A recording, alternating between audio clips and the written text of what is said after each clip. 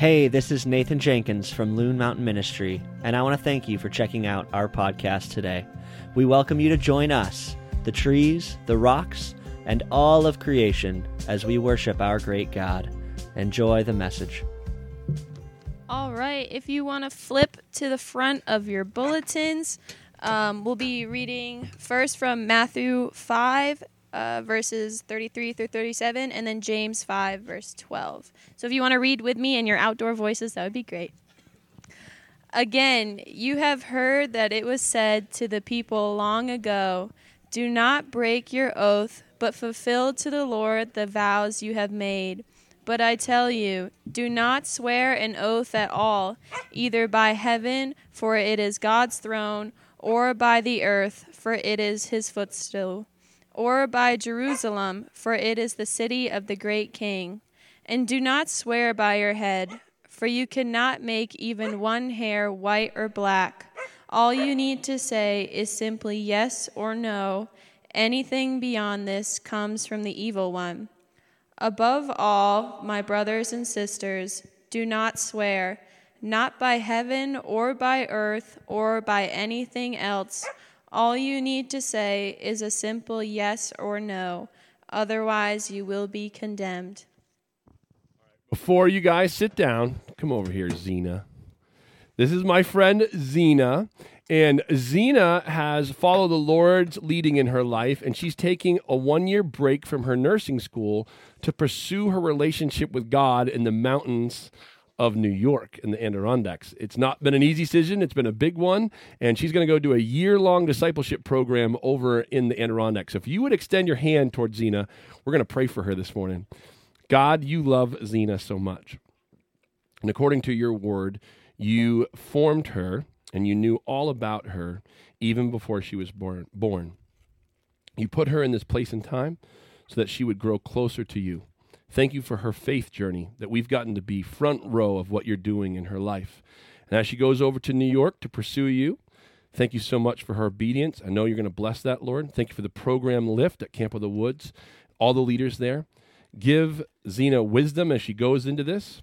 Give her strength as she climbs all of the high peaks over there in the Adirondacks. Thank you so much for these programs and these opportunities. We love you, God. Thank you for Zena and her story and her journey. It's just encouraging to us. It's in your name we pray. Amen. Love you, Zena. You may be seated. You, Zena. Thank you, guys. So, think of some of the famous brothers in Scripture, right? Probably the first ones, not great story, but famous brothers were Cain and Abel, right? Then you go a little bit further, there's some more brothers and whatever, but then you got maybe Jacob and Esau, right? Pretty famous brothers. You go flip into the New Testament, you got some other famous brothers, you got Peter and Andrew, you got James and John, but then you come all the way to us. Think about some musical brothers, the Allman Brothers, right? The Jonas Brothers.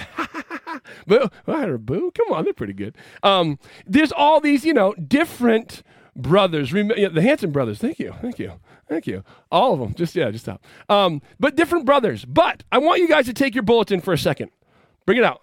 These, look on the front, the passage of Scripture you guys just read. These are two brothers. This is Jesus, the Son of God, and James, his half-earthly brother. This book has been so encouraging for me to dive into, and here's why.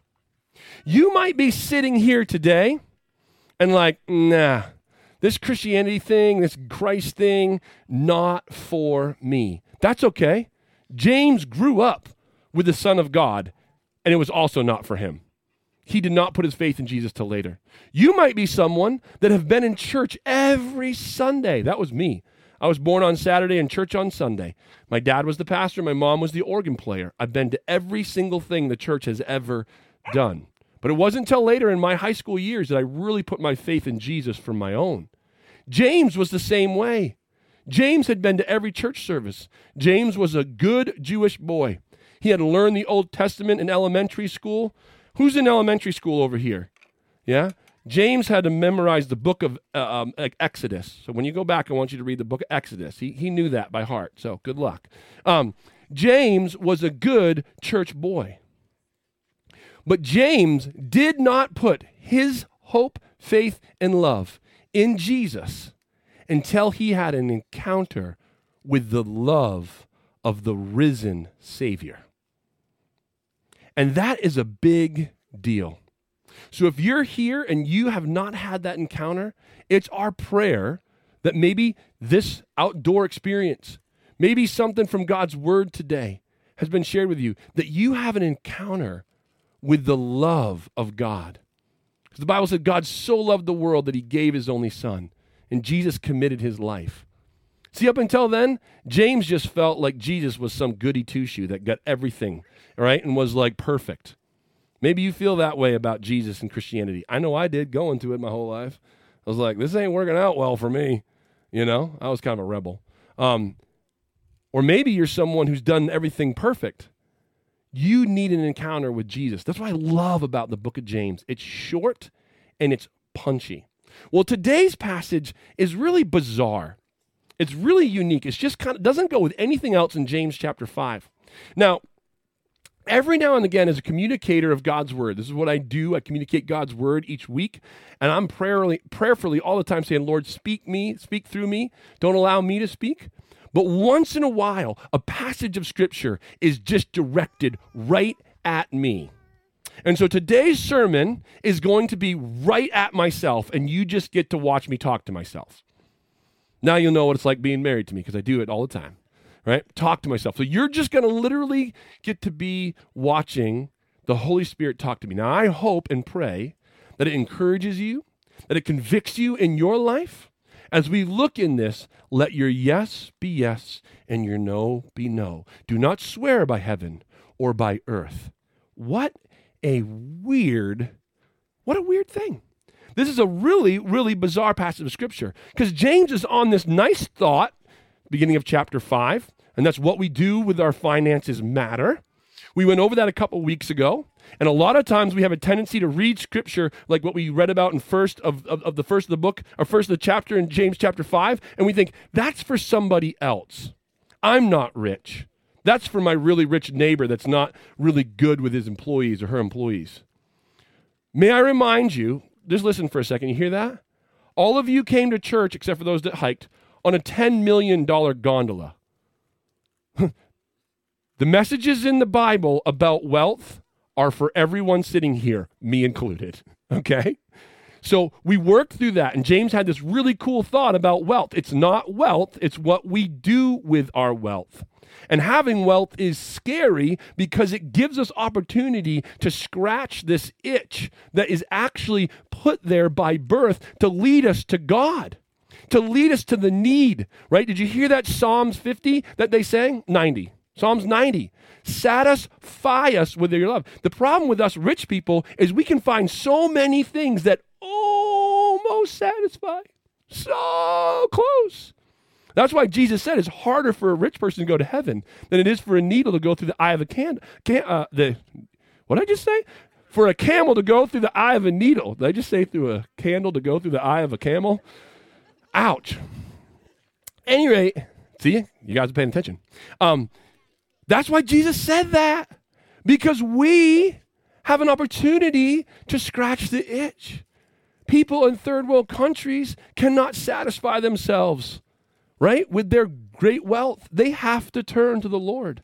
You and me are not figuring out, or you and me are not worried about where our meal's going to come from. Do I look like I worried about where my meal came from? No. And so James was on this thought about wealth and how wealth is a scary thing because it keeps us from putting our faith in Jesus. And then he goes into this other thing later, but right in the middle, he literally says, above all, let your yes be yes and your no be no. Don't swear by heaven or by earth. What in the world? Have you ever, how many parents in the house? Have you ever been parenting your child, or I don't know, maybe even have an interaction at a store or a coffee shop, and you say something, and in the middle of it, you don't even think about it, but when you leave the situation, you're like, oh my word, that was my father. I just sounded just like my dad. I said the same thing my dad said. That is creepy. Have you guys had that? Parenting really brings it out. Well, I think this is a situation with James. James is just going through his book. The Holy Spirit's inspiring. He's like, boop, boop, boop, boop, boop, boop, and all of a sudden, This saying from his brother pops into his head. Have you ever said, oh, my dad always used to say, or my grandfather always used to say, or my uncle always used to say? This is one of those moments where James is going through this thing, and all of a sudden he goes, well, you know what my brother always used to say? Don't swear by heaven, and don't swear by earth, but simply your yes be yes, and your no be no. Okay, thanks, James. That was random. But that was something I think that his brother, which is the Son of God, put on his heart. Excuse me. And Jesus said it in his Sermon on the Mount. Now, it's interesting that you can almost see James's thought process. This light bulb came on, and he remembered what his brother said. And instead of just saying it, what does James say right before he says it? Above all. You know what I've noticed about above all with me? I tend to put sins and say that they're above all the ones I don't do. Have you ever noticed that about yourself? Oh, that's an above all sin. Christians do this all the time. Churches do this all the time. And I'm guilty. And this one, like I told you, hit me right between the eyes. Because I was born on Saturday and church on Sunday, and I grew up in a very proper household, and we did not swear. So swearing was this above all. So if I heard people swear, or if I heard Christians swear, I'd be like, shame, shame, shame, shame, you're swearing. Because I just didn't swear. Wasn't part of my vocabulary. And it was this awful, legalistic, judgmental, awful thing where I put it above all. I remember like being in high school, right, and being with Christians who swear, and I'd be like, wow, you're not really good at this following Jesus thing. What? Right? I remember being in high school, I played football, and then a bunch of kids thought it was funny to try to get me to swear. Right? They're like, oh, come on, church boy, say a swear. Say a swear, church boy. You can do it. Let's hear it, church boy. And I'd, in my funny, witty self, I'd be like, well, if you don't believe in Jesus, you're going to be damned for eternity. And they're like, oh, well, great job, church boy. Give us a real one. Give us a real one, And so I made it above all. Can you think of a sin that you don't struggle with? That you have judged others and made it above all? What I love about the Bible is the Bible does not make above all the sins that the church make above all. Let me say that one more time. The church tends to make sins above all that the Bible does not make above all. But the church, talking to me, is guilty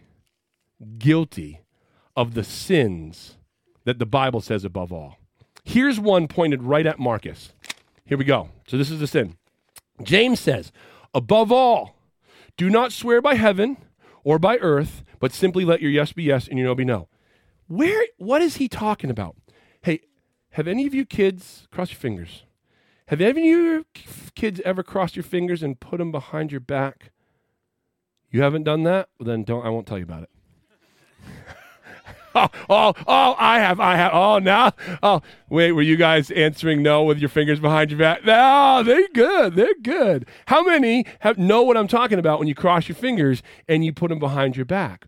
You say something, right? And you're like, oh, cross my fingers, right? Well, what in the world? Where did that come from? You know what's really crazy about that? Have you ever thought about where did that come from? Or like now we do like cross your fingers for luck, cross your fingers for luck. It actually came from Christians way back in the day that were persecuted. And they were persecuted, and just like in the locker room, my friends from football were like, come on, church boy, come on, give me a good swear. Let's hear a good swear, church boy. That's not that big of a persecution. But there are Christians back in the day that were super persecuted. And you know what? There's Christians all around the world today that are still persecuted, meaning real persecution, where they take you out of your home and they say, do you believe in Jesus Christ, the Son of God? If you say yes, we will shoot you. If you say no, we'll let you live. And as you can imagine, that would be a really difficult situation. Well, back in the day when these Christians were being persecuted, do you believe in Jesus or not? They would cross their fingers, put them behind their back, and say, no, I don't believe in Jesus. And this was a symbol of the cross to say, Jesus, I still believe in you, but I'm scared out of my mind to say it. Isn't that crazy that that's where we get that from? right? That's where we get that from. And so actually, Jesus is talking about this, but he's talking about it, and James is too, before that actually happened. That crossing the fingers would come hundreds to 1,000 years after Jesus, of the persecution of Christians. But during Jesus' day, it was actually way worse. See, in the Old Testament, it says that when you swear by God, you're making an oath, right? You're making an oath. Kiddos, have you guys ever wanted to stay up later than when mom and dad said you had to go to bed? Who has? And has any of you guys said, I promise I won't be whiny in the morning. I promise I'll wake up on time. I promise I'll be really good if you just let me stay up later. Has anyone said, I promise? Well, that's what James and Jesus are talking about right here. He's saying, listen, how about you, adults? I've asked these guys, but how many have you said, officer, I promise I'll put the cell phone down next time. I promise I won't do that again. Officer, I promise I won't come through here at 57 again. Officer, I promise I won't park here again. I promise I was coming right back to my car, right? Do we do the same thing? That is what James and Jesus are talking about right here. See, because the pastors and the ministers of the time had twisted the words of the Old Testament. The Old Testament says, don't promise. Don't do that. That puts yourself in an oath. And it sets yourself up for going 57 in a 45 again. Right? Come on, you know yourself. It sets you up, kiddos. How many have said to their mom, I promise I will be good in the morning, and then they let you stay up, and the next morning you're like, it's so early, I don't want to go to school. How many are guilty? Guilty. Me too. The Bible's saying at night, don't say, I promise. And the people in the pastors in the Old Testament had done this little twist where they stopped promising by God's name. And so they wouldn't say, I swear by God that I will fill in the blank. They would say, I swear by the earth, or I swear by heaven. So that way, if they didn't do it later and someone's like, yo, dude, you didn't uphold your end of the bargain. They're like, I didn't swear by God. I swear by heaven. Remember? I said it. It's this. It's fingers behind my back, right? It's fingers behind my back. And I am very guilty of this. Let me explain. I have this problem where I really want people to like me. I really want people to think I'm cool. I want them to think what I'm doing is awesome. I want them to think what I'm up to is great. And so I sell. Boy, can I sell. Right? I've been told that I can sell ice to Eskimos. I've also been telling you, it's a really weird one. I was told one time I could sell ketchup popsicles to white glove ladies. Yeah, that's a weird saying, but that's what I was told one time. But I can really take my language and I can make it colorful so that I am hoping to get something from you. I'm hoping to get a dopamine release in my head because you like me. Or you say something about what I'm doing. And you know what? I like it so much, I'm willing to tell white lies. I'm willing to spin it just a little bit. I told you you're going to have a front row seat to the Holy Spirit working on just me. Because that might not be you. Because my wife, this message is not for her. She couldn't sell anything. But it is to me. It is to me. And maybe that's what you're at right now. And James said this to me. The Holy Spirit popped it into his head about what his brother said to him and said, hey, don't swear by heaven. Don't swear by earth, meaning Don't say white lies. Simply, Marcus, trust in me, that I love you, that I've accepted you.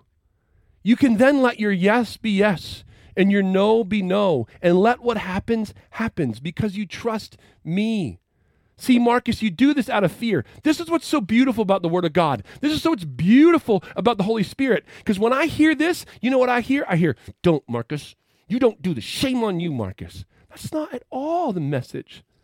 The message is my Heavenly Father going, oh, Marcus, why do you have to do your frilly talk thing? It's not convincing anybody, pal. And he's also going, oh, Marcus, you do it because you don't trust me. You do it because you're trying to take your destiny, the future, or your satisfaction with a dopamine into your own hands, Marcus. And you're going to always come up short, pal.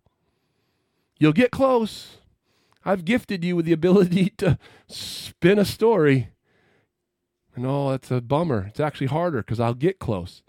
It's no different than what James was talking about. For us wealthy people, we'll get close to satisfying us, and that's the worst thing that could ever happen. I'll get really close to getting you guys to like me, and that's the worst thing that could ever happen.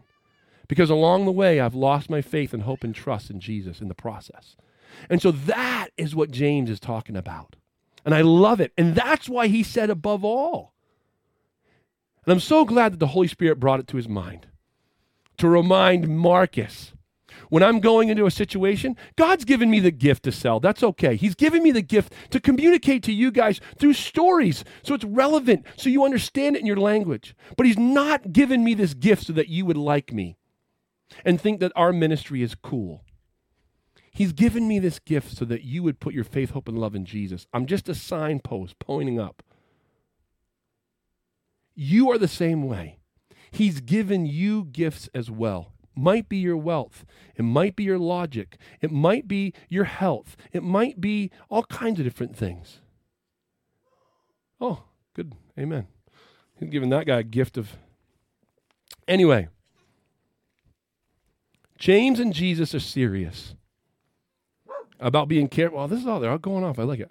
About putting our faith, hope, and love in Jesus. I've kind of gone all over the place. It's the problem with a pastor outdoors with ADD. I love it. But does this make sense? Do you guys kind of tracking with me? I hope that you do not hear God's word in a way that says shame on you for doing wrong.